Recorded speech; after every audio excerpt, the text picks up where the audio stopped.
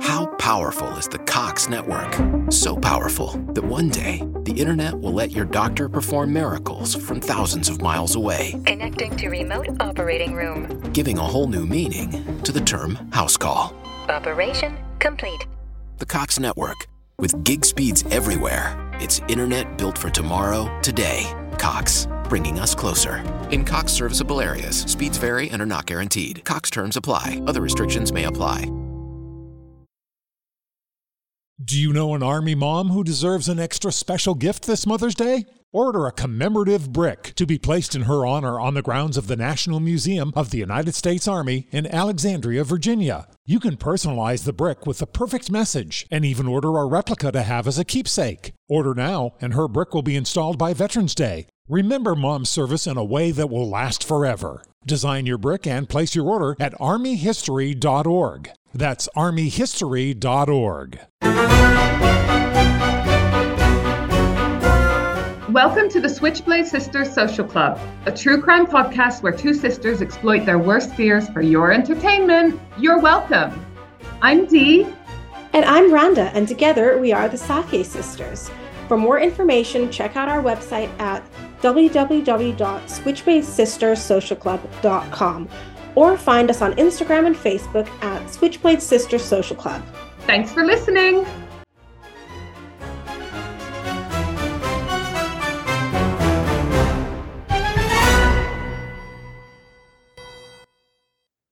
Hi. Hi. Are the Switchblade Sisters Social Club, where two sisters exploit their worst fears for your entertainment. You're welcome. We've got a bonus episode today. I'm Dee, by the way. Oops. And that's my sister, Rhonda. Hi. Hi. You've got one of Chay's stickers. I do, because I'm going to be in trouble if that's not there after school. Oh, and what does your sticker say? Today it says, wow, which is appropriate for today because we are in awe of what's going to happen today. And I'm not quite sure how Dee managed to pull this one off. I manifested the fuck out of it and I made it happen. Like, if there's anything that proves that you should just go for what you want, because if you don't try, you never succeed. When I read your charm offensive in the DMs, I was good. Comedy at its finest. It reminded me of the days when I put you on uniform dating and I used to monitor your DMs just to make sure I could supervise your behavior. I never met anyone from that site, FYI. We didn't find many doctors or pilots on there either, for that matter, but... No, it was a cesspit. Wait, we haven't even said... Oh, cut that out. No, but first of all, just to put it in context, if you didn't read the title of this podcast episode, bonus episode, because today we are interviewing my true crime girl crush, Colin Sutton. I don't know how this is happening today. Honestly, we couldn't have hoped for a better, high profile, more interesting, more lovable guest. You know, I am very happy with my career so far. I've done a lot of events, met a lot of high profile people, celebrities and so forth. And it's definitely fun, but there's only a handful of people. I think we've talked about this before. There's only a handful of people that I fangirl over. And it's normally not to do with their celebrity status. Well, it's definitely not to do with that. It's to do with their accomplishments, you know? I sound like a nerd. But anyways, I am. So there's a handful of people that I just respect so much that I turn into a bit of a blubbering mess around. So this might be one of those occasions, in which case, pick up the slack. This guy is just so adorable. And for Dee's birthday, he even recorded a personalized video message for her. Yeah, because it was my 40th recently. And Paul, my partner, asked me, what do you want to do in the evening? And I already had like a gorgeous day planned. And, you know, I went to a spa with a friend in the morning. Had lovely family time during the day. And so when my partner asked me, what do you want to do in the evening? I was like, I would love more than anything on my birthday to sit with a nice glass of wine and watch my murder shows with Colin Sutton. And so I sent a message. We were already in communication. So I sent that to Colin. And I said, well, actually, if I'm honest, what I would love is a birthday message from the legend that is Colin Sutton. And he delivered. It was just so adorable. It really was. He also said my age must have been a typo. And it's like, oh, no. Charmer. I know. He is just so likable, lovable, and endearing, and just such a nice man. If you're still like, who the hell is Colin Sutton after listening to all our episodes? Then where have you been? Where have you been? Is this the episode you dropped in on? Go back to episode 2, Levi Belfield. Listen to the Levi Belfield. So basically, he's a retired DCI with the police here in London, and he is the one responsible for catching, with his team, he always accredits his team as well, they caught the serial killer, Levi Belfield. And we talk about this case all the time because it was a local case happening when we were of the age of the victim. So it's one that's very close to home. He was also involved with a whole bunch of other murders and also serial rapist Delroy Grant. It's fictionalized in the Martin Clunes Manhunter series. Martin Clunes basically plays our love Colin Sutton. And he's also written 2 books on Levi Belfield and Delroy Grant, which are amazing. But he's also led 30 murder investigations during his time, and he now does a lot of work with television. He's got his Manhunter series where he covers some of his main cases. So we're very excited to have him join today. How are you? I'm good, thank you. How are you? We're over the moon. We are over the moon to have you here. Oh, too silly. We don't quite know how we managed to get you here, but we are thrilled and privileged and honored to have you here. You just ask, that's all. Only the baby that cries gets the milk, right? Oh, Colin, we're so honored to have you here. We talk about you in literally every episode. You're a factor of our daily lives. It's so embarrassing, I've listened to it and I realise I do get a mention every now and then, so that's nice of you. Thank you. It's an understatement. And you know what? We have to thank you because the review that you gave us, just blew our minds. And I think, I've said this before, but I think Deanna deserves an honorary PhD for her episode and her research and her investigative journalism on that Levi Belfield episode, because it was first class. It really was. It really was. And I'm on a sort of long car journey and listening to it, and I'm thinking, but you don't get that. Oh, they did get that right. I bet they were. Oh, they did. Oh, yes, they did. Yes, they did. So it was very well done. So, was there anything I got wrong? I don't mind. I don't think there was, actually. I think I'd have noticed it if there was. I don't think there was. Well, I mainly quoted you, so. So many of them that have been done have been a little bit sort of superficial and it's, for me, always the big thing is, what I do with the TV and that sort of thing is to try to concentrate on the investigation, concentrate on the victims, and not to sort of big up and glorify the people who did it. You hit that mark as well. So, Colin, we call you Sir Colin in our conversations because we really firmly believe that you should be awarded an OBE for your services to this country. And Deanna's so good at making things happen. She managed to get you here. She managed to get Steve Gaskin on our show. And I think after this podcast, we can definitely get Dee to get the British monarchy on the phone and making an OBE happen. I'll see what I can do. He might be busy this week. Yeah, I think so. Maybe not this week. I'll give him some time to recover from his little party, and then I will start a letter writing campaign. We'll get him on the line. We'll get Charles on the line. Well, I want to start with something super fun. I've showed you both some things about this, but we want to launch some Colin Sutton fan club merch. Right. Because, well, we are fans in your fan club, and we have we have now got a bunch of our fans are now your fans because they all love you. And we wanted to launch a series of merch, which will come out soon, hopefully at the time of this episode. And we wanted the proceeds to go to a charity that Colin chose. Colin, will you mind telling us the charity that you chose? Team support, wasn't it? Yeah. I think National Victim Support is a good thing to send it to. So I'd be really happy if you do that, Dee. Fantastic. So all of the profits for these, the Colin Sutton fan club merch will be going to this charity. But I showed you an earlier draft of the artwork. I'm going to share with you now the final. What do you think? Yeah, I love it. Love it. Oh, it's a relief. So, Colin, it's because our logo is very much Creepy Carnival. Yes. And so we made you Colin the Ringmaster, hence your name on Zoom there. And you're getting one of our mugs whizzed over to you as soon as I can face the post office. So, Oh, thank you. That's very kind. So that you can think about us as much as we think about you. We get so many messages about you, Colin. We really do. We had one message saying Deanna's partner must be very worried about Colin. Did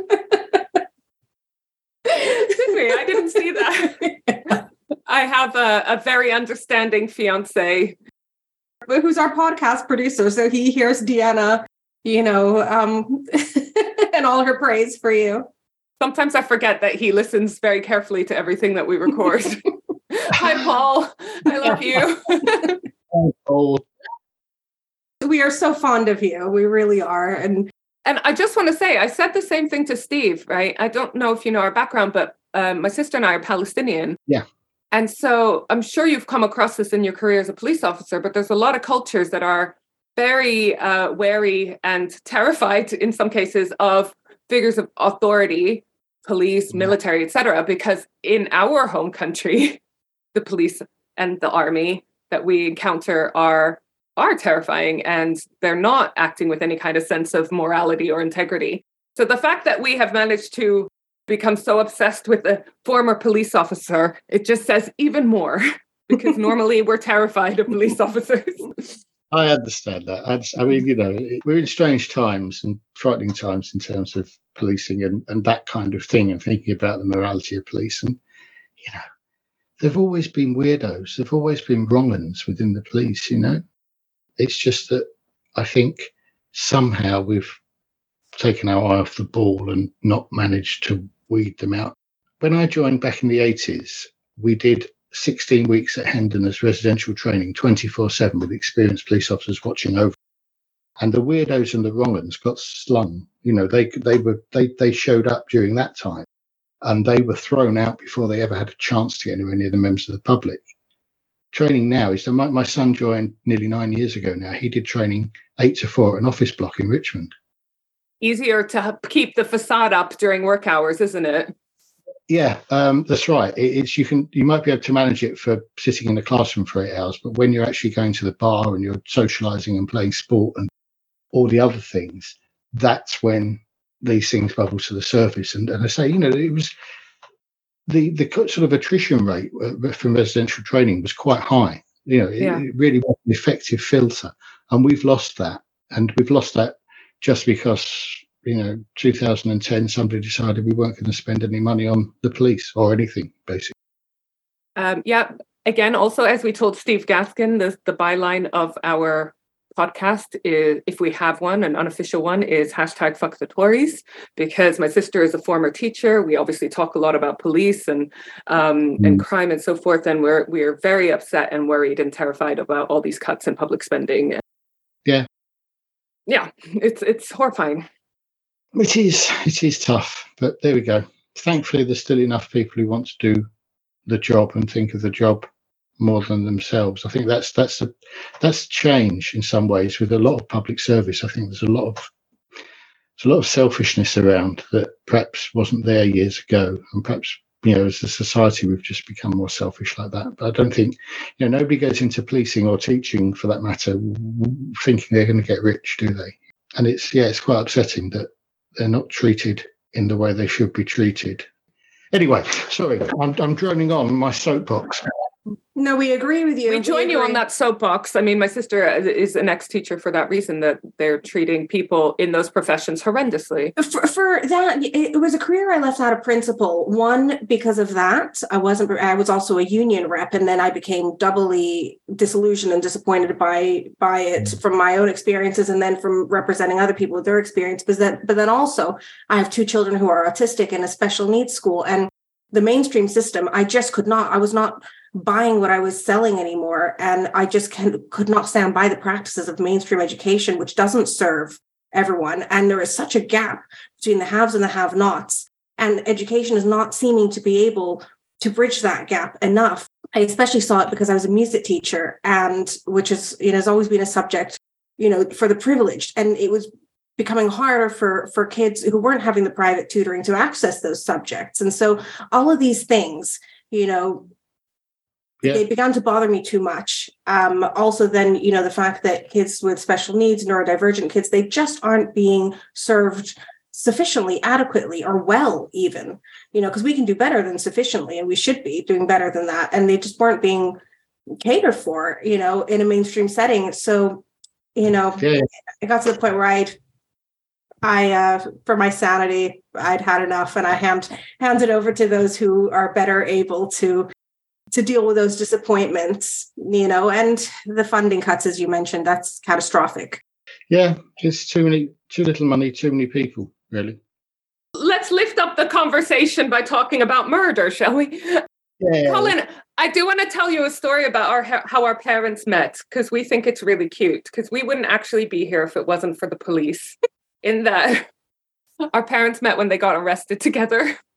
Oh, really? It was a student protest in the 60s. Yeah. I like to tell people it was homicide, but they were demonstrating in Belgium where they were both studying. Peaceful demonstration, a sit-in. But my mum was one of the first ones to be carried off by the police, and my dad saw her and thought she looked cute. And he was impressed because she was offering resistance by making herself heavy. You know how people do that when they're being lifted away. So he was impressed by her green corduroy bell bottoms. But yes, just to clarify, our parents are not criminals. They are activists, peaceful ones at that. We have a sort of a kind of a similarity there, because my parents indeed met when my dad was a policeman. Yeah, my dad was on duty, and my mum was selling poppies, and Dad kind of asked her if she had a license and a permit, and if it was all above board. It was just an excuse to speak to her. That's how they met. And my birthday, not the same year, obviously, my birthday is 11th of November. How cute. Only by a matter of sex at birth did I avoid being called Poppy. It was either Poppy or Colin. Yeah. But did your mother have a license though, Colin? Yeah. I remember hearing that your father was a police officer as well. So we wanted to ask you about what led you to pursue a career in law enforcement. I think really I was kind of immersed in it from a very young age. I'm an only child, and I remember, some of my earliest memories of Dad, of the smell, the uniform, the raincoat had the smell that was still there when I joined. It was really sort of, smells are very sort of evocative, aren't they? Yeah. So Dad was a PC for all his service. He never got promoted. He was traffic cop for a lot of the time. My mum was kind of quite particular, I think, because I didn't have any siblings, that, I was sort of dragged along to things with them from a reasonably early age. And so I met a lot of his friends. And so I knew about the kind of culture and about the idea. And I kind of had this sort of morality from it, I suppose, or the idea of service. I don't know, but it was just seemed the right thing to do. And it's not just him, as I say, my grandparents sort of missed out, but my great-grandfather was a Met cop as well. And now, of course, my son is. So we've done 4 out of 5 generations we've served in the Met. And also, you're no longer an only child because you are an honorary Switchblade sister. Ah, that's true. Yeah, of course. It's nice to have sisters. Well, we'll let you decide that later down the line. Yeah.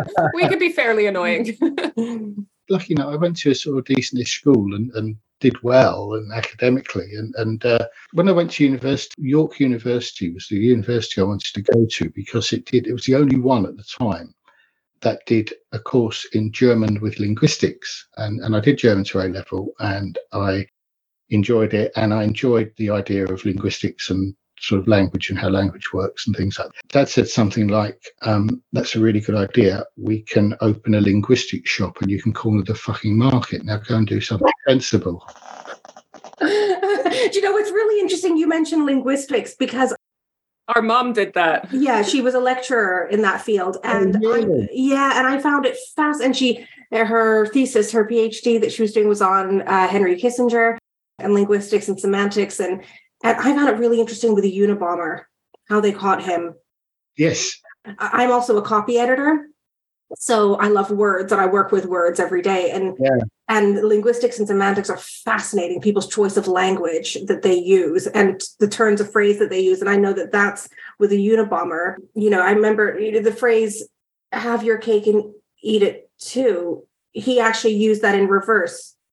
Yeah, there's a whole forensic branch now, isn't there, of forensic etymology, something like that. I don't know. There's a case I was looking at recently for a new series of Real Manhunter, and it's quite a common thing where perpetrators will use the victim's phone or email account to send messages to make it look as if they're still alive when in fact they're dead. And they then get experts to look at all the other text messages and emails that person sent, and they can give an opinion as to whether or not that person's likely to have sent it, because everybody writes their texts and their emails in slightly different ways. That's quite an interesting sort of branch. Fascinating. I loved the idea of it. I thought it was a great idea, but I say they didn't really. And I'd kind of made up my mind that I wanted to join the police then, but I hadn't told anyone. So I guess that's probably why it looked a bit odd. Why do you want to go and do this really sort of esoteric subject that's not really going to do you qualify you to do anything other than probably teach or lecture? And it didn't matter because I just wanted to go and then join the police. So anyway, I went to go and do law instead at Leeds, and I hated being away from London. I think I was a bit immature. I think if I'd have, gap years weren't really a thing back then in 1979 when I went up to university. So I think if I'd have taken a gap year, I'd have probably lasted the course, if you like, but I didn't, and I joined the police, and I did a year and a term, and I didn't realise when I applied that the Met were going to acknowledge my application by sending a postcard to my home address, so my parents read it, and they came hot-footing up the motorway to Leeds, saying, "What the hell is this? What's going on?" So, anyway, but they were fine. We discussed it, and they've been supportive of me ever since, never afterwards. And of course, I was lucky the silly way my career went in the police. I was sent back when I was 26 to university full-time to do my law degree. So I got my law degree in the end. How powerful is the Cox network? So powerful that one day the internet will let your doctor perform miracles from thousands of miles away. Connecting to remote operating room. Giving a whole new meaning to the term house call. Operation complete. The Cox network. With gig speeds everywhere, it's internet built for tomorrow, today. Cox, bringing us closer. In Cox serviceable areas, speeds vary and are not guaranteed. Cox terms apply. Other restrictions may apply. Bread aisle, are you ready to rock? Dave's Killer Bread is the country's #1 organic bread for a reason. Always delivering killer taste, killer texture, and killer nutrition. This isn't bread. This is bread amplified. We're lucky. We're the lucky ones. We are. I was going to say, we are lucky that you made that pivot and detour into the police force. Mm-hmm. One of the things that, following you and the Levi Belfield case, one of the things that we're really interested in is the changes in the field. You talk a lot about DNA versus what you call sort of good old-fashioned coppering, looking at CCTV cameras and so forth. So we're just wondering, what are some of the biggest changes you might have seen in the field of law enforcement, and how do these impact the way investigations are conducted? Yeah, I mean, DNA was obviously the big thing during my service that came in. It was sort of mid-80s when it first got used up in Leicestershire with the Colin Pitchfork case, but it didn't become mainstream until the mid-90s. So it was about, I kind of had half my career with it and half without it. And it was huge, and everyone thought it was going to be, a game changer. And in many ways it is. There's no better way of proving that somebody was there than DNA. There's no better way of proving sexual assaults and rapes than DNA. And when it became the low copy number technique around about 2000, whereby basically, I touch the screen and now my DNA is on the screen and it can be grown and developed, that really was exciting. But it almost brought as many problems as it solved, because the potential for getting cross-contamination and mixed profiles and other things became huge. But by and large, it was a great thing. The difficulty comes when you get a DNA profile from the crime scene and you don't know whose it is, and that person is not on the database. I'm not plugging here, but there is a chapter in the Night Stalker book that I call the DNA seduction, because the temptation is then for people to think, well, okay, we've got DNA, that's the way we're going to solve this. And I think what that's doing is kind of deflecting the focus of officers and also perhaps de-skilling them. 1996-ish was when DNA became mainstream in the UK. Most police officers in this country now, I mean, that's what is it, 27 years ago now. So most police officers who are serving have only known DNA, have grown up with having DNA there. And sorry if you can hear my clock, it's just chiming because I think it's... I love that you have clocks, Colin, that chime. It's a proper old thing with weights, and I have to wind it and big gravity thing. I like it. The problem, I think, is this element of de-skilling and this element of an expectation of DNA to be present at every case. And that expectation is carried through to the CPS, it's carried through to jurors.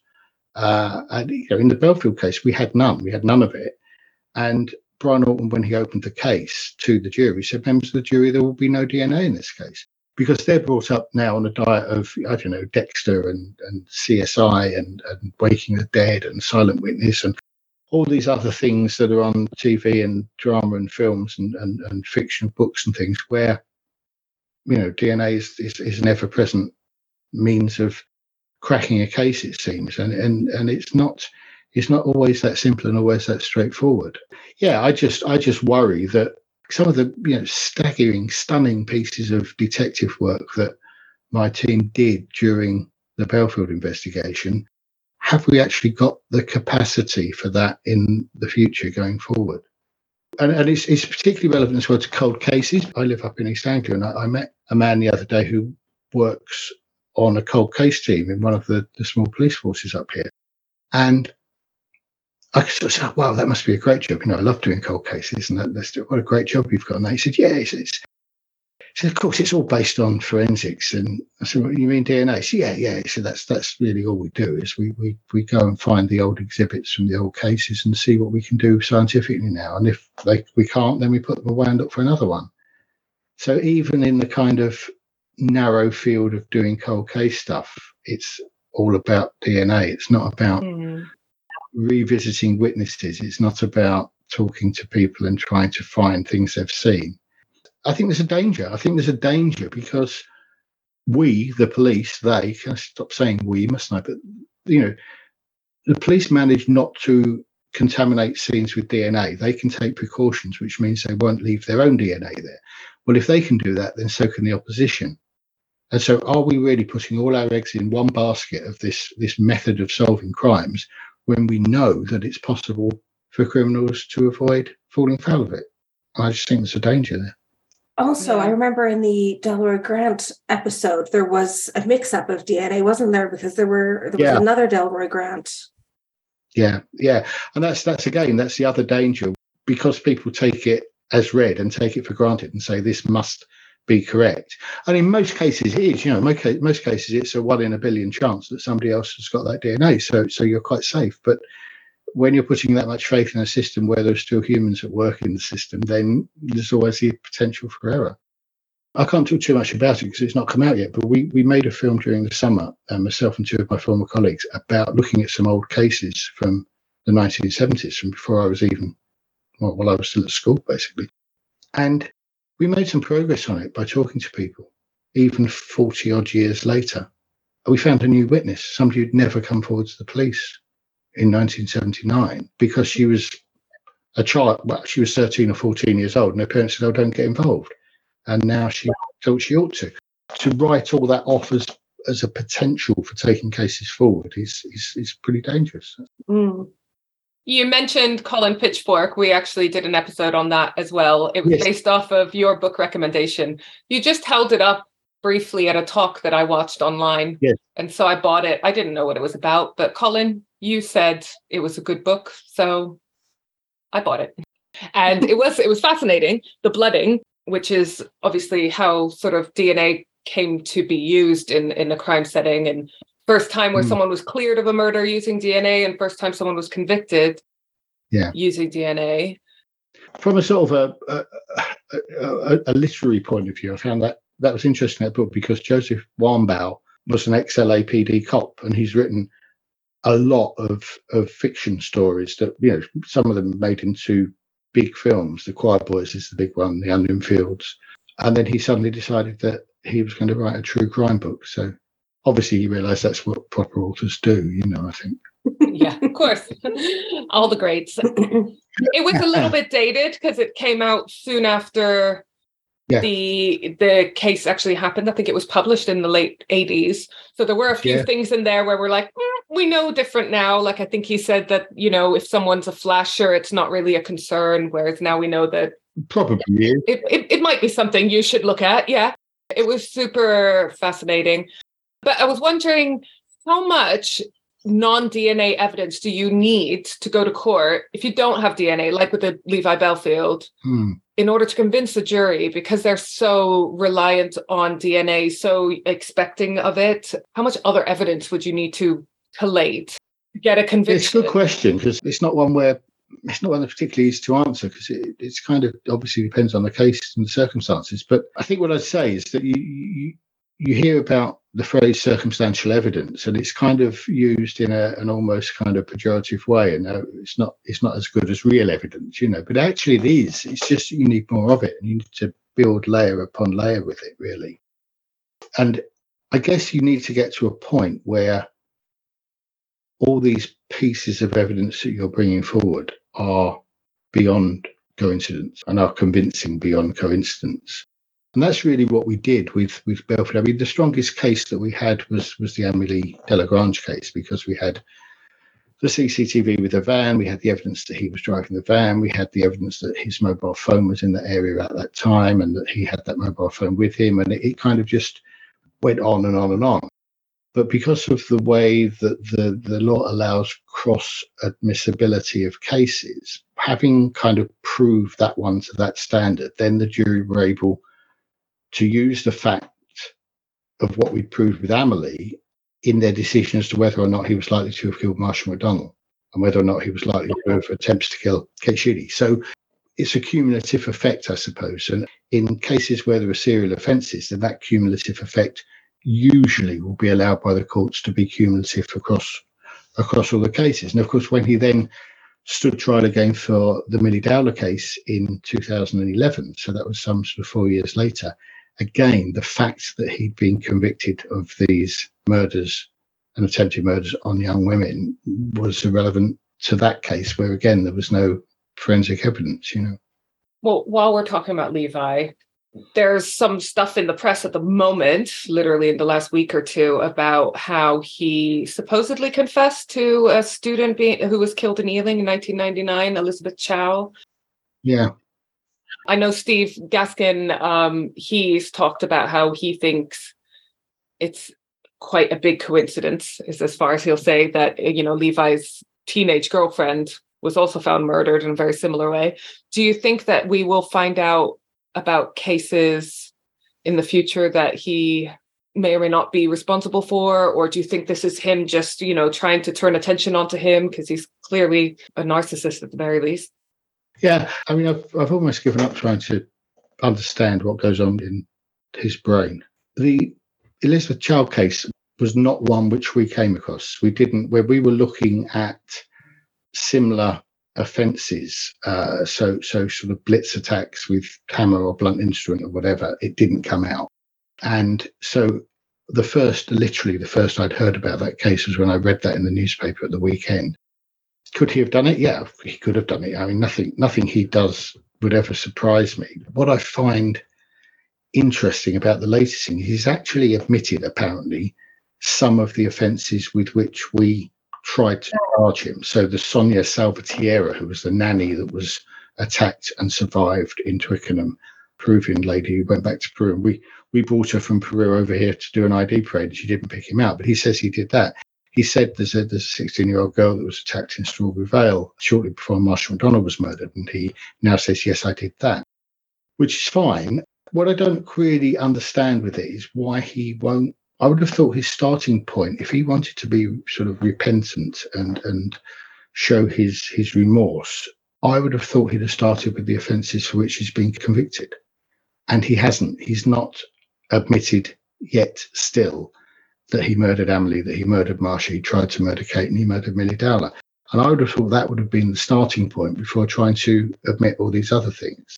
It's in the paper again yesterday, something that they're saying in relation to the murders of Lynn and Megan Russell in Kent in 96 or whenever that was. And a solicitor, different solicitor, new solicitor now saying, oh, yes, I've got a signed statement. Well, that's something else that we've done and that will be coming to be broadcast soon is during the summer. We made a film where myself and Joe Brunt and Mark Leach, so two of my best detectives from my old team. We love the Leach brothers. Yeah, I know you do. The crime fighting team. Dave's been a bit out. Dave was going to join us on that, but he had some sort of health problems. Unfortunately, he's over now, so he wasn't able to do that in the summer. But yeah, we kind of had the statement that Belfield made last year about the Russell murders, and we went through it line by line and tried to prove or disprove what was in it and what he claims. I won't spoil it, but we came to a conclusion, and I don't actually know where that's going to be broadcast because it's been made in quite a strange way, and that a production company have paid for it and we've made it, but they're now sort of trying to place it with broadcasters. So yeah, you tell us as soon as you know, because we need to set our VCRs to record. Yeah.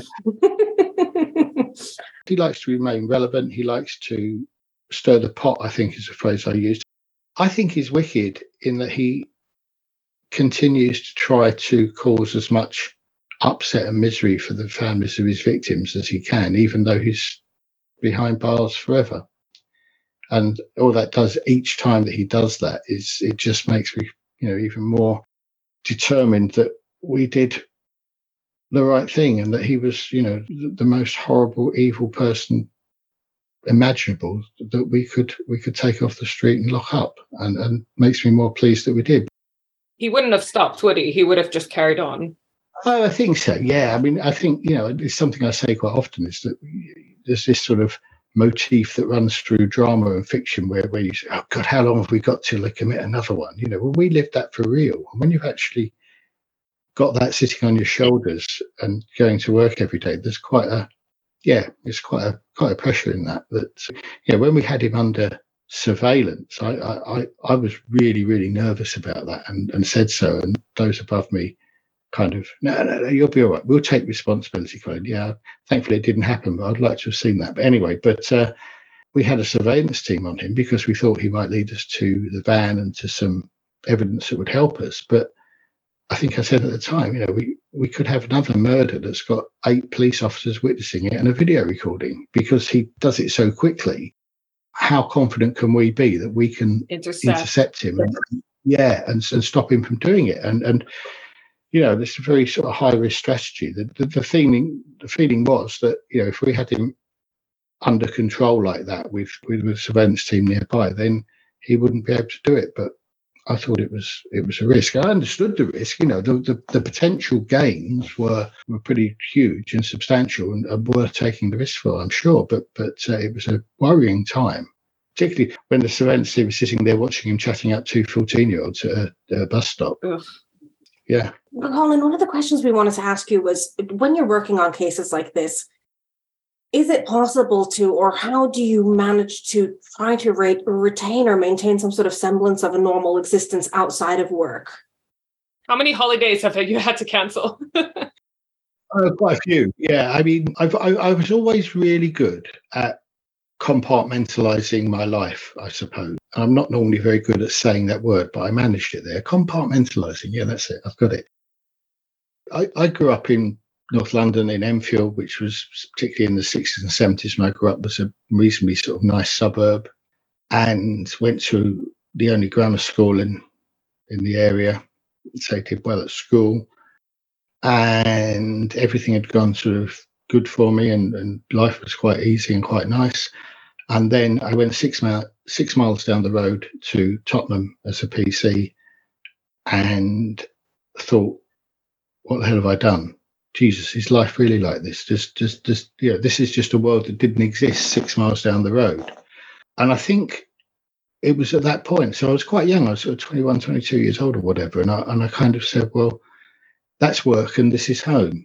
And the two are different worlds and are different places. And, it might only be 6 miles, but I've never worked and lived in the same area. And some people say that's a bad thing. I think it's a good thing. But I understand the arguments that perhaps policing, if you're in your own community, is better for the community. I understand that. And it tends to happen outside London, because the fact of the matter is that very few police officers can actually afford to live in London, certainly not in central London. Or people in general. Yeah, or people in general.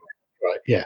So I kind of was quite good at that, at keeping it separate. And that carried on. I remember one particular night when I was still in uniform. I was a uniform inspector, and we did the night duty at Notting Hill Carnival. And the previous year, we'd come under, there's a photograph somewhere that was in the papers, in the Daily Mail, I think it was. We came under fire, and myself and my team from Holloway Police Station are there with their helmets strapped down, and we didn't have shields. We were just, and stuff was being chucked at us. And I looked petrified, actually. I'll send you the photo. It's quite a good photo. Wait, is it this one? It's not this one, but I'm just using this as an excuse to bring up this photo. No, that's I know. That's in my parents' front room at my old house in Enfield. Those are promoted to inspector. Yeah, I was the youngest inspector in the country, so it made the local newspaper. Aww. I'll find the picture and send it to you. It's quite good because it's got all my old team, my response team. I was response team inspector at Holloway, and we've done, anyway, we'd done that the year before, come under fire. It was a bit unpleasant. This year we'd done the night duty. It wasn't so bad. And when we finished on the Tuesday morning after Bank Holiday Monday, we went down to Smithfield, in just on the north edge of the city of London, where the meat market is, where they have one of these wonderful early houses, which is special licensed pubs for the people who work in the meat trade there to go in.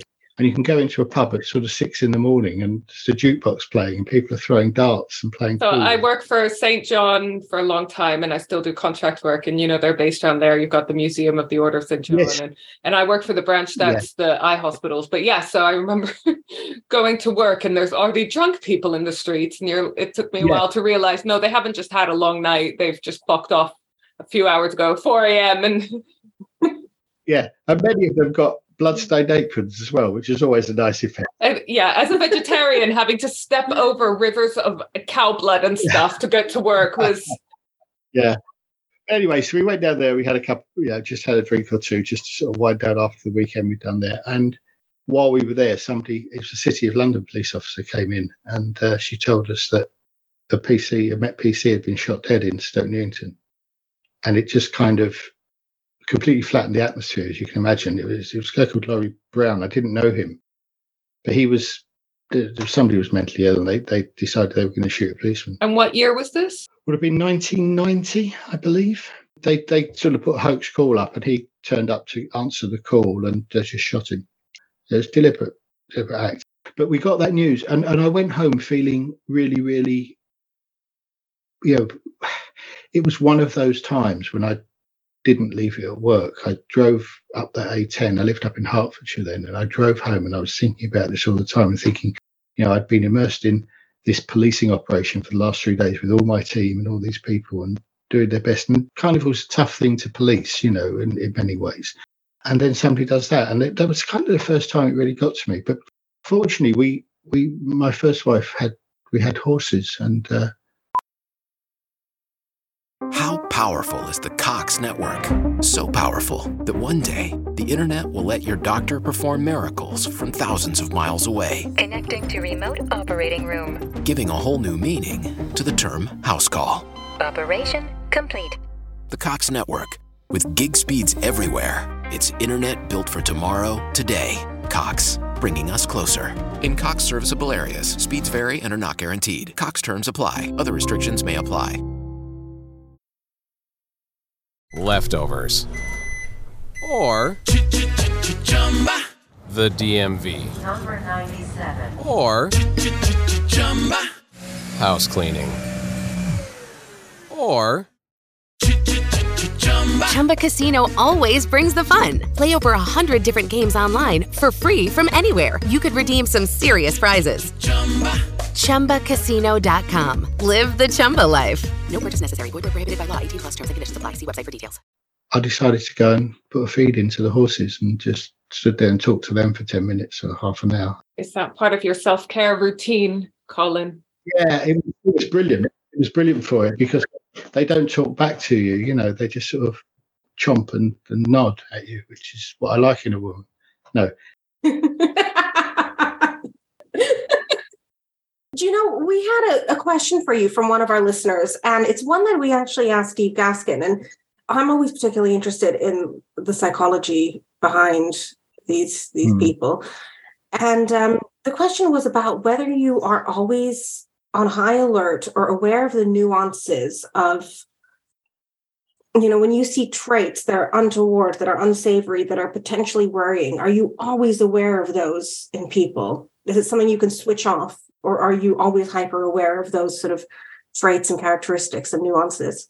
I think once you've got them switched on, they can't be switched off. I think once you know, you can't unknow them, I'm terrible. I suppose terrible for making judgments in my head about things and people sometimes. Yeah.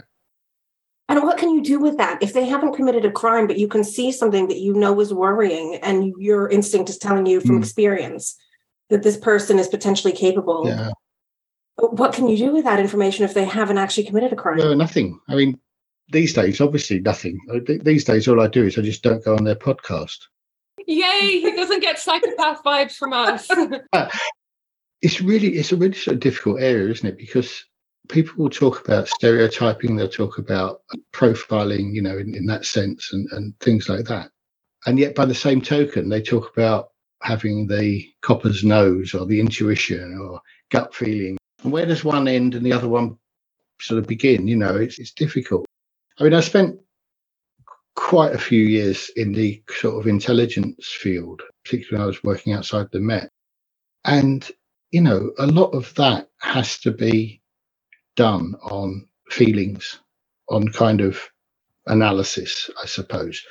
And you kind of get to the situation there, like we were talking about circumstantial evidence in trials, you sort of get to the point where there become so many bits of intelligence that might not be hard or might not be able to be proved or stood up. But when you've got a cumulative effect, it becomes a sort of a critical mass and something has to be done. And that's, I suppose, how a lot of sort of proactive policing is kind of done, is done working on these bits of intelligence and hunches and ideas. And I say this often, the whole thing about being a detective is about understanding people. It's about understanding how people react and what people are likely to do.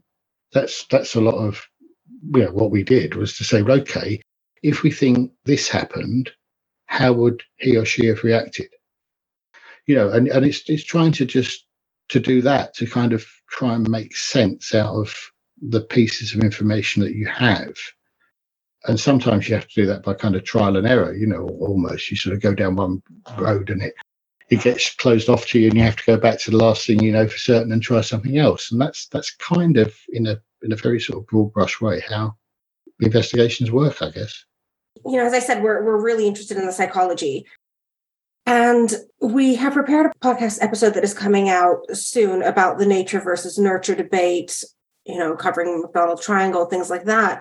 And originally, I made the assumption that people who commit these abhorrent crimes don't come from happy households, from happy family dynamics. But then getting deeper into this, we've seen that that's not always the case. For example, in the Ian Lawrence case, sometimes a life event. Yeah. Can sometimes a life event, a changing life event, make somebody do these horrendous things when they did potentially have a happy, stable home life? I don't think you can be prescriptive about it. I think it's, we all come to sort of crossroads, don't we, or forks in the road in our lives at various times, and we make a choice. And some people make the right choice, and some people make the wrong choice, and some people make a series of wrong choices. And if you make 3 or 4 wrong choices at crossroads, then all of a sudden you're in a very different place, aren't you? So you don't think it always comes back to the childhood and the formative years? Was there, for example, with Ian Lawrence, I know he was a pilot, he had a good career, things changed. But was there something going on there before, he was laid off and his life took a different turn? Was there something there that was unnoticed, or were his actions really just inspired by life taking the wrong turn for him? Yeah. I think he had something which I think we see in a lot of killers, and that's a kind of a self-belief or arrogance or narcissism, if you to the extreme, whatever. I think he felt that he was cleverer than he probably was, and felt that he was able to to do something and get away with it because he was that clever. And in the event, he actually wasn't. But if you look at the planning that went in, the dummy runs, the turning the airbag off, and all that sort of thing that he did, he thought he was working this out, crossing every T and dotting every I, and dealing with every eventuality, and he wasn't. In truth, very few people do, and that's why they get caught. But many people believe that they're the smartest person in the room. Yeah, I remember what you said. He underestimated French engineering, didn't he, with the black box? Yeah, this old Peugeot, yeah. We should just say that this is one of the episodes in your series. So if people want to know more about this case, they can watch. Yes. Yeah, it fascinated me. It really did, because I naively, when we started our podcast and started doing research, I always said to Dee when she was presenting her episodes, well, tell me the backstory. What, an absent father, a domineering mother, what happened, because you often see those as the common denominators. And I find it fascinating when actually those aren't the factors and what's made them wrong, when it's other factors. I've got a healthy skepticism, which Steve Gaskin's very aware of, about profiling in terms of psychology. I don't think it's nearly as useful as many people think it might be. I think it's very interesting. And I think looking at people like Levi Belfield or Stephen Wright or Lance or anybody who's committed, notable murders, looking at them, looking at what might have gone on, yes, that informs us. That informs our knowledge of the human condition and how humans react and how the human brain works and all sorts of things. What I don't think it does is actually helps the SIOs who are trying to solve murders in future, because it was kind of in the playbook, if you like, of seek forensic profile, psychological profile of who might commit this sort of crime, and it was almost like reading a horoscope in the papers. It was kind of probably doesn't form relationships, may live with his mother, may use pornography. These sort of vague things that you kind of think, well, yeah, okay. You can retrospectively apply them to almost anyone. Yeah, I mean, exactly that. And you just sort of think, well, there's nothing in there that doesn't actually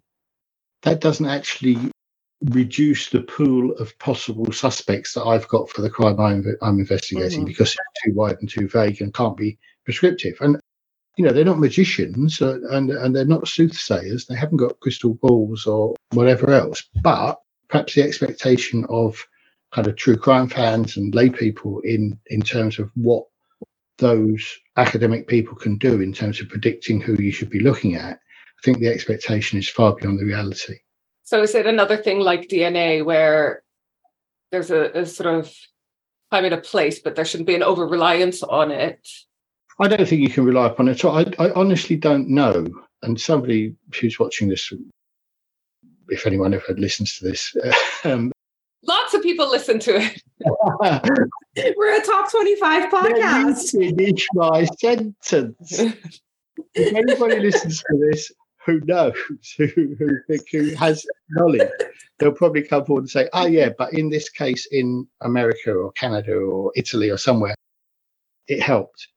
Probably are cases. I just don't know of any in this country where the psychological profile, the forensic sort of psychologist work, has pointed an SIO directly to a perpetrator of a murder. That's the trouble, because it becomes a self-fulfilling prophecy.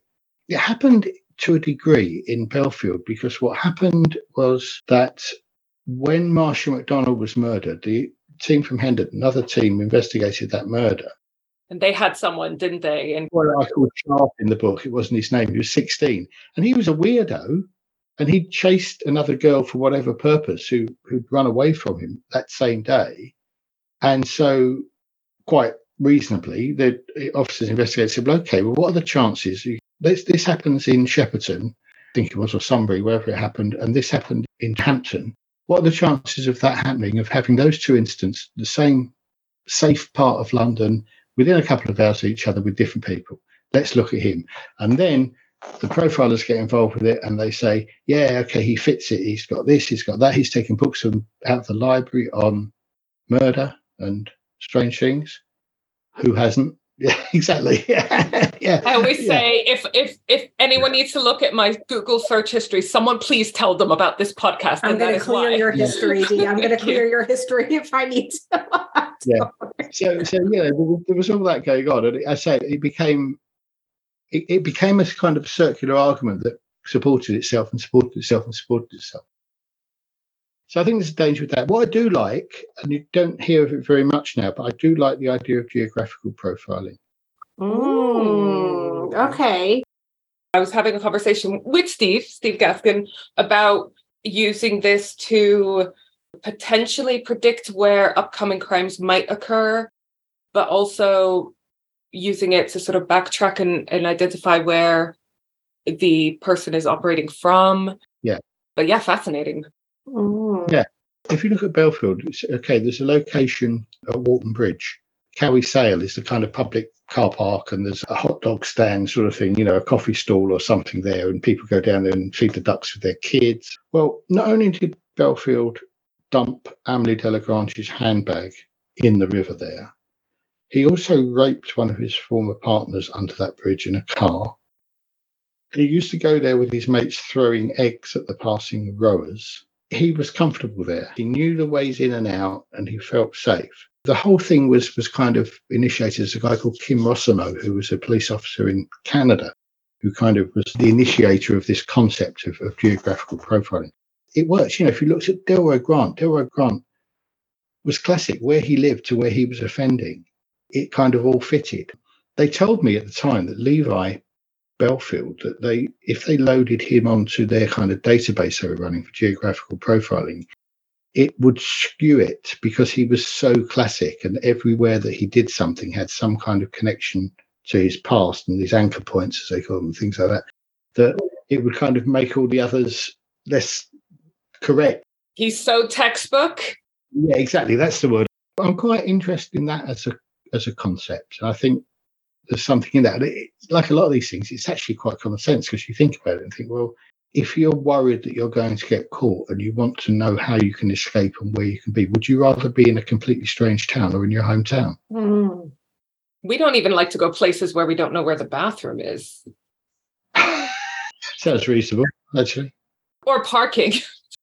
On the topic of Delroy Grant, one question I had, I'm not a psychologist, I'm not a criminologist, I think that's obvious. We have absolutely no qualifications that validate relate to our this field. opinions or anything. We just like to talk about it. But one thing that fascinated me was his selective morality, if you can call it that. Yeah. About how I remember in one of the cases, one of his victims managed to scare him away by telling him off. Is that right? Yeah, one of them sort of said, certainly one of them said something about his mother. And he said, my mum was let down by the government. And that led to a huge sort of wild goose chase line of inquiry of trying to find out people who may have died, black women who may have died in southeast London over a period, just wide thing to look at. I'm no psychologist either, as you know. I'm a policeman who did law, and that's it, and didn't do German linguistics. But I think he perfected the sort of Jekyll and Hyde character. I think he perfected the double life. The reason I say that, and I didn't realise this until sometime later, after I'd retired and when I was writing the book, really, was that the bit about the cricket conversation in the charge room. Okay, so it's 3 a.m. at Lewisham Police Station. He's there all in white. I've got this West Indian man in his 50s, and cricket was still big in the West Indies when he was growing up. Yes, I remember. Yeah, and I sort of say, you're batting or bowling, because he's all dressed in white clothes that we've given him, and he picks on it straight away and says, you into cricket? And we have this rather bizarre conversation about the England squad for a tour of South Africa or something. And I couldn't understand that. I just kind of put that down to being bizarre. You'll never know what people throw at you. You could never work out how people's minds work. But then when I thought about it later and thought the difference in how friends and associates of Belfield and of Grant reacted to the arrest was marked. Okay, so people who knew Levi said, well, yeah, we always knew he was a bad one. He was a wrong one. It was just a matter of time before he came to grief. Whereas the people we spoke to about Delroy Grant would say, no, not Delroy, you've got the wrong man. Can't be him. He's the life and soul of the party. He runs the barbecues we have street parties in the cul-de-sac. He does the DJing for it. He plays dominoes at the pub. He's the stalwart of the cricket team. He cares for his wife who's got progressive MS. He used to go knocking on doors with her with Jehovah's Witnesses because he loves her, etc. You must have the wrong man. And of course we knew we didn't because of the DNA. And so you realize that he had this ability to be one thing to his family, to his friends, to those who knew him. And on the other hand, you've got this bloke who goes around breaking into old ladies and assaulting them and sometimes raping them and stealing their money. And they're two completely different things. And what I was getting in that cricket conversation, I was getting the Delroy Grant that his friends got. I was getting that I'm just Mr. Normal, I'm just Mr. Nice Guy. And he knew that somebody had got this, giant-sized cotton bud and popped it through his mouth. He knew that was sending him to prison until he was a very old man. He knew that. And yet he was still able to flick the switch and be Mr. Chummy, talk about cricket. Which one's more terrifying, the sort of Jekyll and Hyde Delroy Grant or the Levi's who I'm sure almost anyone meeting him would get a bad vibe off of him? You might not think, oh, he's a serial killer, but, you wouldn't want to be alone with him. They're scary in different ways. I think personally scary to me, probably Delroy. I think Delroy was cunning and capable, and Levi was a bit of a coward. Levi was a bully. But we did a whole section, as you know, about his friends and associates, and they're all questionable. Yeah, they're all people that he knew he could dominate. So he'd been successful at it over the years. He'd managed to dominate either by force or by charm, multiple partners, multiple women, multiple men, police officers, courts. Okay, it wasn't until he came up against my team, and then he came unstuck, and he actually got beaten once. I had the pleasure, and I put that in inverted commas, I was at eye department of a big hospital yesterday with my mother. And they were fantastic, and it was so busy. And she's had a detached retina and had an operation on it, and so she can't drive anyway. She'd never been able to drive. So Dad's also got a cataract that he needs sorting, so he's not driving either. So I've been taking them about, which is fair enough. They did it for me when I couldn't drive and I was little. It's the bell curve of life, isn't it? You come in unable to speak or look after yourself, and you go out the same way. Sadly, it seems. Goes full circle. Listen, you're talking to Arabs, so we are very used to having to drop everything at a moment's notice for our parents. Yeah, exactly. Support for the father. We live in each other's pockets. Yeah, we really do. Me and my sister actually used to live in 2 flats in the same building, and we loved it. I would go back to that in a heartbeat. And so speak to my dad at least 3-4 times a day on the phone. See them daily. So yeah. So anyway, so I'm there, and of course it's the demographic in the eye clinic at Norfolk and Norwich Hospital was such as to make me feel quite youthful, put it that way. And then I look at my mum, she's in her 80s, and I look at her and I say, well, I think it's people like you, like these ladies here that Delroy Grant was breaking into and sexually assaulting, sometimes raping. And not just that, but scaring them to death by waking them up beforehand, to be that old and to be sleeping on your own in your own house and to be awoken by this thing crouching over you, shining a torch in your face, pinning you down onto the bed. I don't make light, obviously, I don't make light of the effect of an indecent assault or a rape at all. But that ought to be enough. Just waking up to that ought to be enough to kill you. And so, having never actually killed somebody there and then, I'll never know, because just the people that he was victimizing. And so you kind of you try and weigh the two things up, and you say, well, on the one hand, you've got Levi, and then you've got, I don't know who's worse. I know which one I'd rather fight, but I mean, that's not really what you asked. But could we have that answer? Well, definitely Levi. Levi was a coward. Okay, interesting. Levi would run off. They'd say that when he was a bouncer, he would, whenever it really kicked off, he was nowhere to be seen. We had a couple of questions from our followers and stuff, and I do as well. Like, what would be your checks or your recommendations for someone, for example, dating online, or just general safety tips? That's interesting, actually. I think the best advice always is to make sure that you've got an escape route. So I don't mean a physical escape route, but the first time I went on a date with the lady who's now my wife, I now know her best friend had this sort of code that was going to be to call her up and say you've left the stove on or something, to get her out of it if she didn't need to be. I think that's still a good idea. I think it's absolutely crucial to make sure you tell people where you're going, what you're doing. I used to have my murder buddy, my other friend who was also online dating at the same time. And we used to, before meeting up with anyone, swap their details, any phone number or pictures that we had and where we met, just in case. Yeah, really sensible. I think it's really sensible. Now, I'm sure people of older generations than me would say, well, we didn't have all that. We don't know to go. Well, no, you didn't, but it's there now. So why not do it? Why not do the Google search? Why not do the Facebook search? Why not do the Instagram? How powerful is the Cox network? So powerful that one day the internet will let your doctor perform miracles from thousands of miles away. Connecting to remote operating room. Giving a whole new meaning to the term house call. Operation complete. The Cox network.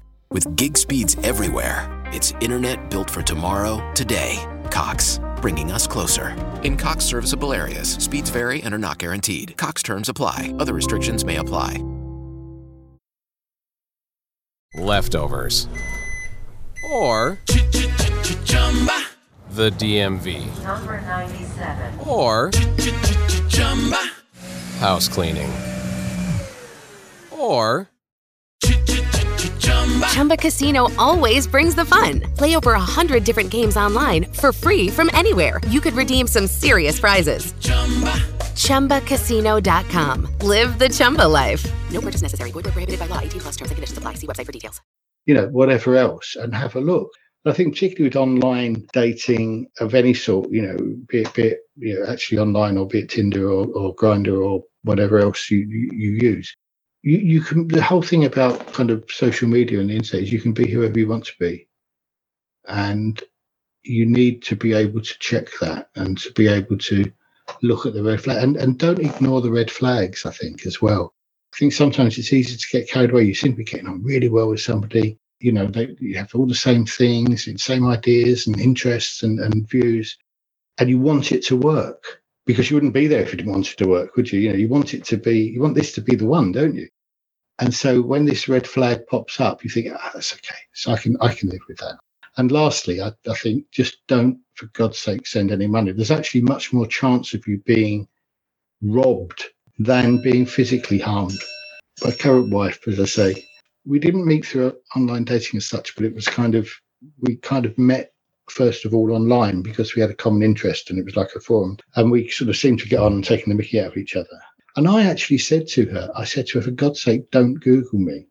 And what I meant by that was I thought that if she Googles me and sees my name across all these murders, and she's going to think I'm some kind of complete weirdo because only a weirdo could have a job like that and put up with that. And she sort of says, well, why? What's there? What's what are you hiding? I said, well, no, it's just that what I used to do for a living was a little bit strange, and you might think it's made me a bit strange, but I'd rather you waited and found out for yourself that I was a bit strange.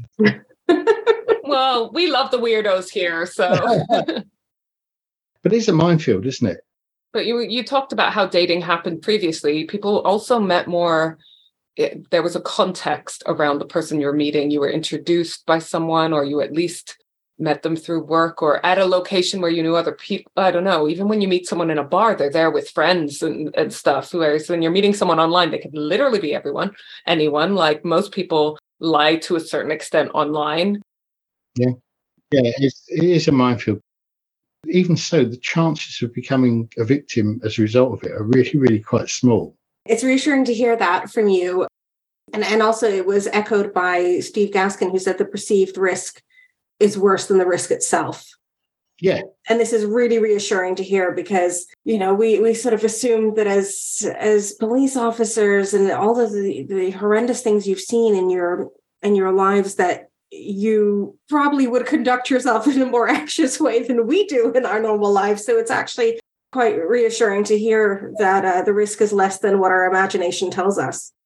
It is. And in the wake of Cousins and Sarah Everard, I tried to make this point and think maybe sometimes one or two people got the wrong end of the stick and didn't quite understand the point I was making, or probably it was me not expressing myself clearly. But as terrible as all that obviously was, you're still more at risk in your home than you are walking down the street. Yeah, and this is something we've talked about before as well, but you're more likely to be killed by somebody you know. And we were talking about how, is this more or less frightening to us? It probably should be more frightening to us. Yeah, it may be. I don't really want anyone to be frightened by it. But what I think the point I was trying to make was that if we want to make the greatest inroads and to prevent violent harm coming to women and girls, it's actually still worth putting an awful lot of our efforts into stopping domestic violence. That's where you're more at risk. That's the point I'm trying to make. And and that's not at all to play down the fact of people having to walk home from the station or from the bus with their keys in their hand. I was going to ask you this. This is one of my questions. Yeah, because we do that. We're ready to windmill at any time. Because instinctively, I do this, whether it's day or night. I'm never out at night. I've got kids who hold me hostage, so I'm never out at night. And I was never the type of person to walk alone at night anyways. But the other day I was in my gym car park, which I use my gym as a co-working space rather than a gym. But anyways, I had my keys in my hand there.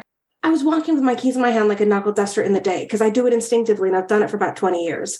So, a lot of this is paranoia. But do you think, is this not a good idea because then somebody else told me somebody else can use that as a weapon against you? I wouldn't say don't do it because of that. I've done it. These days I still drive, but everywhere. But occasionally if we were going for a drink or something after work, I'd use the train. I walked home from the railway station to home. I'd have my keys in my hand in my pocket. In an ideal world, nobody ought to live like that. We don't live in an ideal world, and we know that there are people out to do harm to you. There are people out to do harm to men, women, children, boys, girls, animals, anything. Taking precautions is always sensible. I come back to the point, I suppose, that I spent quite a lot of time in various forms during my police service in trying to do something about domestic violence. And going back when I was a divisional detective, inspector and DCI, having things like repeat victimisation schemes. And I think it was the first vulnerable persons unit in the country, certainly in London, that we formed at Chingford, where basically I got property detectives together with and got missing persons and domestic violence and elder abuse all under the same sort of umbrella so that it could be investigated properly. I've spent a lot of time trying to address that and still think that that's a problem, and it's a problem that is addressable and is actually in some ways ought to be more addressable than random violence against women walking in the street. Oh, well. Cheerful, aren't I? Yeah, no, we always have this problem at the end of our episodes where we're like, do we just and there's the murder, goodbye, or do we think of we're still on the lookout for a way of wrapping up our episodes where we don't leave everyone depressed. Yeah, we haven't found it yet. Depressed and disillusioned, yeah. Sponsorship by a funeral home or something like that, maybe. Deanna, put that on your list of things to do. I'll research that ASAP. That's a genius idea. We've been talking about sponsorships. Genius. Do you know, I work with charities and do a lot of fundraising. And one of the things that I'm specialized in is legacy fundraising, which, when you leave money in your will. Yes. And I still have I've pitched this to every charity I've ever worked with, but no one's ever taken me up on the idea. But I thought, what a great name for a legacy program for a charity, the pay-as-you-go scheme. Right? Thank you. You are a wordsmith. I'd go for that. I'd say, yeah, let's do it. One day. We had a divisional, I won't say what the acronym was because it's a bit cheesy, but we had a divisional newsletter somewhere where I worked, and I wanted to call it Oink, as in the noise that a pig makes, which I thought was ideal for a police newsletter. It's how you're communicating. Yeah, makes sense. People would remember it, wouldn't they? We're just ahead of our time, Colin. People are ready for us. Our humor is just far too sophisticated. I think that's the problem. Or in my case, juvenile, I think is a word people often use. But there we go. We love it. I'm going to tell a story about my dad. Recently, I took him to Squires, in Twickenham. He loves a good garden centre. And I found him outside in the plant bit, giggling I was like, and he's not a giggler. So I was like, what's happening? And he was like, look at that plant name. And I guess it's Pinus. Oh, right. Okay. And I was like, you're 12. You're a 12-year-old boy in there.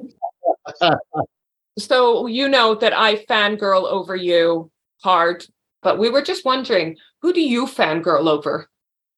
Oh, that's Tony Hadley. Tony Hadley? Yeah. The singer?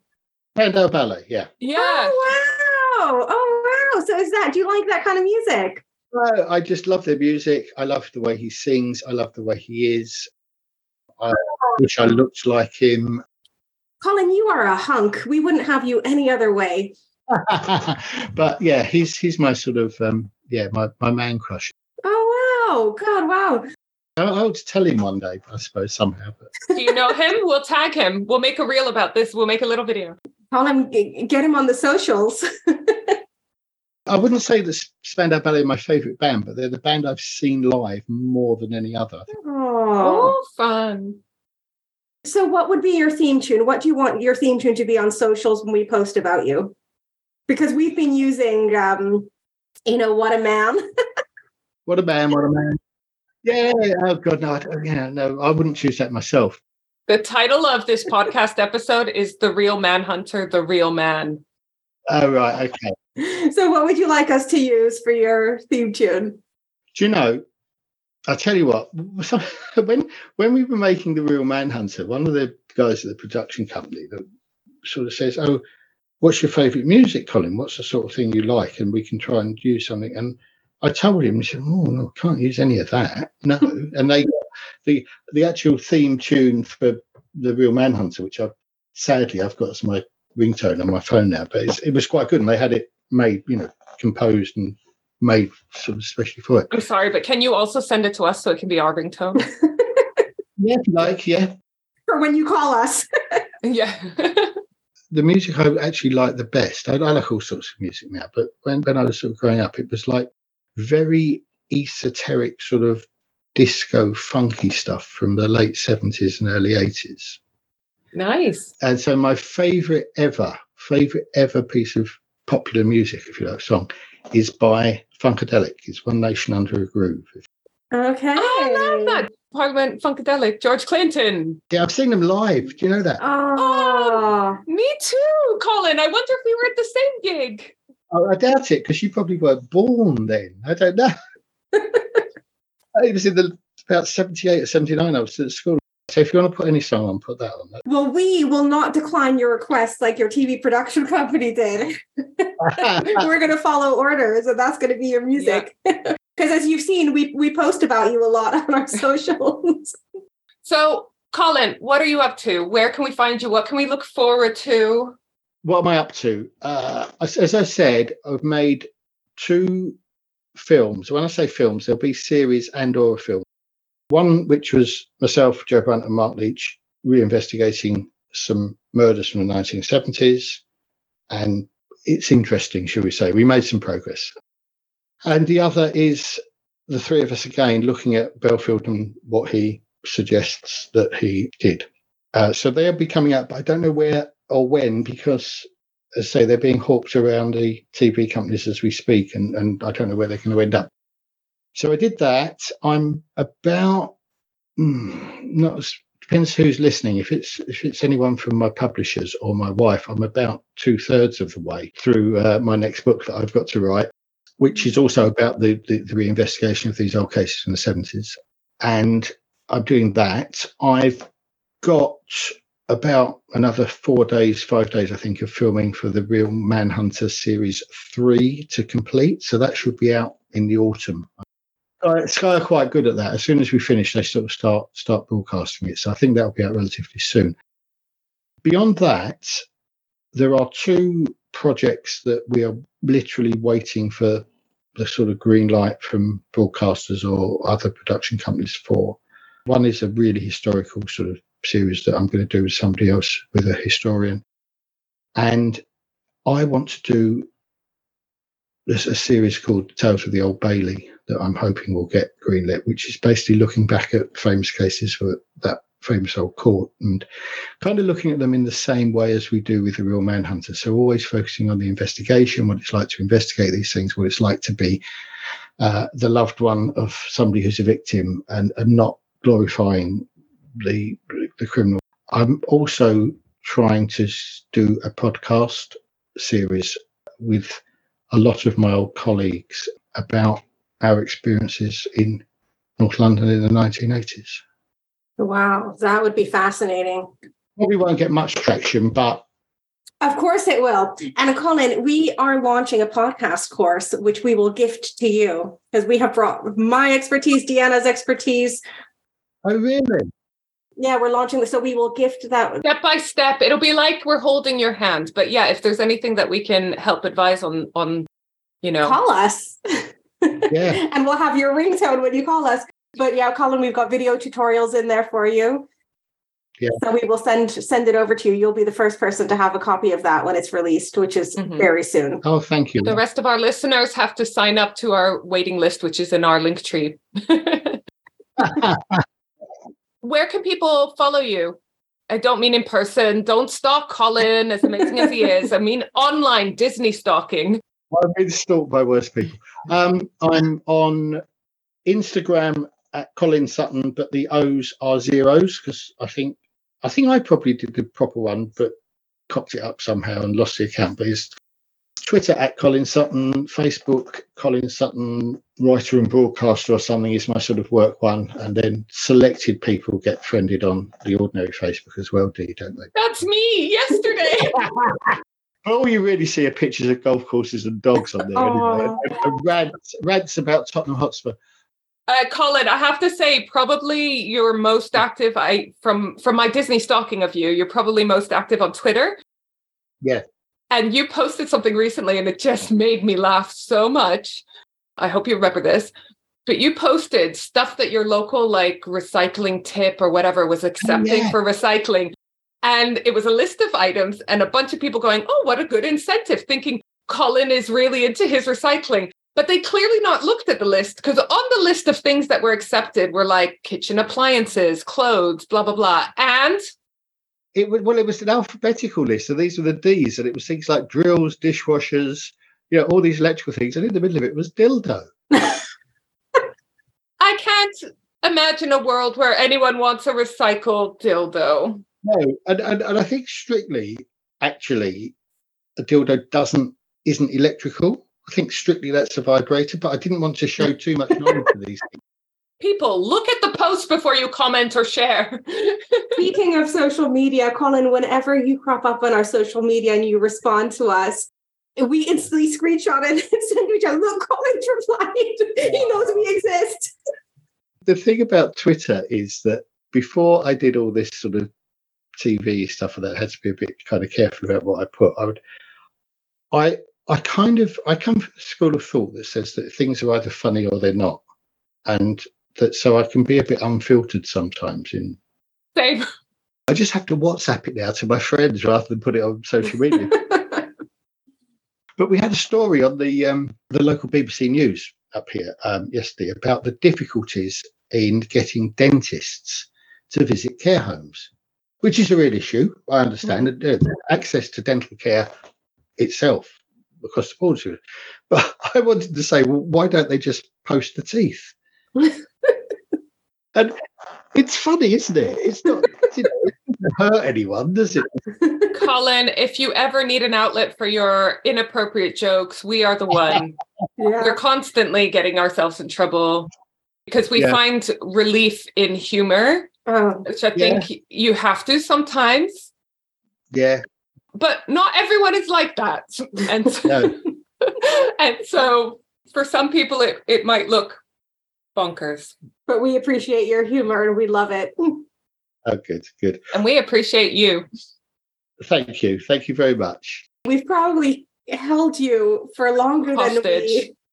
But hopefully it's a Stockholm Syndrome situation. But you forgot to mention that you're going to be at CrimeCon.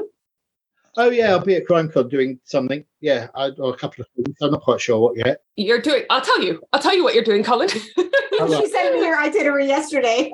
Yeah, I have your itinerary right here. You're on a panel? Yeah. You're also closing the event. Yeah. Yeah. And I imagine you're in the content creators area for some of it. Like, I just do normal things, just lounge around and, yeah. 4:15, Colin, Little Heart. Oh. So we'll see you there because we're going. And any one of our listeners, if you're around, then do come along and say hi to us. Yeah. We love meeting the listeners. Are you having a sort of are you on Podcast Alley, or are you just going there? No, we're just going. We've never been before, so we wanted to just go and observe, like observer status, like Palestine at the UN for the first time. And but we're really excited. Well, thank you so much, Colin, for joining us. I'm sorry if I bullied you into it. Thank you. We've absolutely loved it. I don't get bullied into anything. You asked nicely, and I listened to what you did, and thought you were great the way you did that case. I thought, yeah, I'd support you because I like podcasters, and I think podcasts are, they're my major form of entertainment when I'm driving on my long car journeys now, and so a good one is worth having, and a good one is worth taking part in. So. Oh, thank you so much. Because I mean, honestly, I couldn't think of more validation for my work than you giving me positive feedback about the Levi Bellfood episode. That's like literally career highlight. I can't imagine anything better, really. So thank you so much. I wouldn't say it if it wasn't true. It's what I felt. So well done. And you still owe me that half pint of whiskey. Oh, I know. I haven't forgotten. What do you think your mug is for? All right. Well, we will let you go, get back Colin, to your dogs and your day, but it's been such a pleasure. Thank you, Colin. We adore you. You are a national treasure. I wouldn't go that far. Yeah. Colin for Prime Minister. Bye. Bye. Bye. Hey there. Thanks for being a loyal listener. Do you need a new website or want to boost your social media performance? Or do you hate podcast editing? You've tried optimizing your website and social media channels, but you're still not getting the listeners, downloads, and engagement you want? We, the Safier sisters, love helping people with tasks that they hate. We know a thing or two about podcasts, websites, and social media, and we love working with other podcasters and business owners.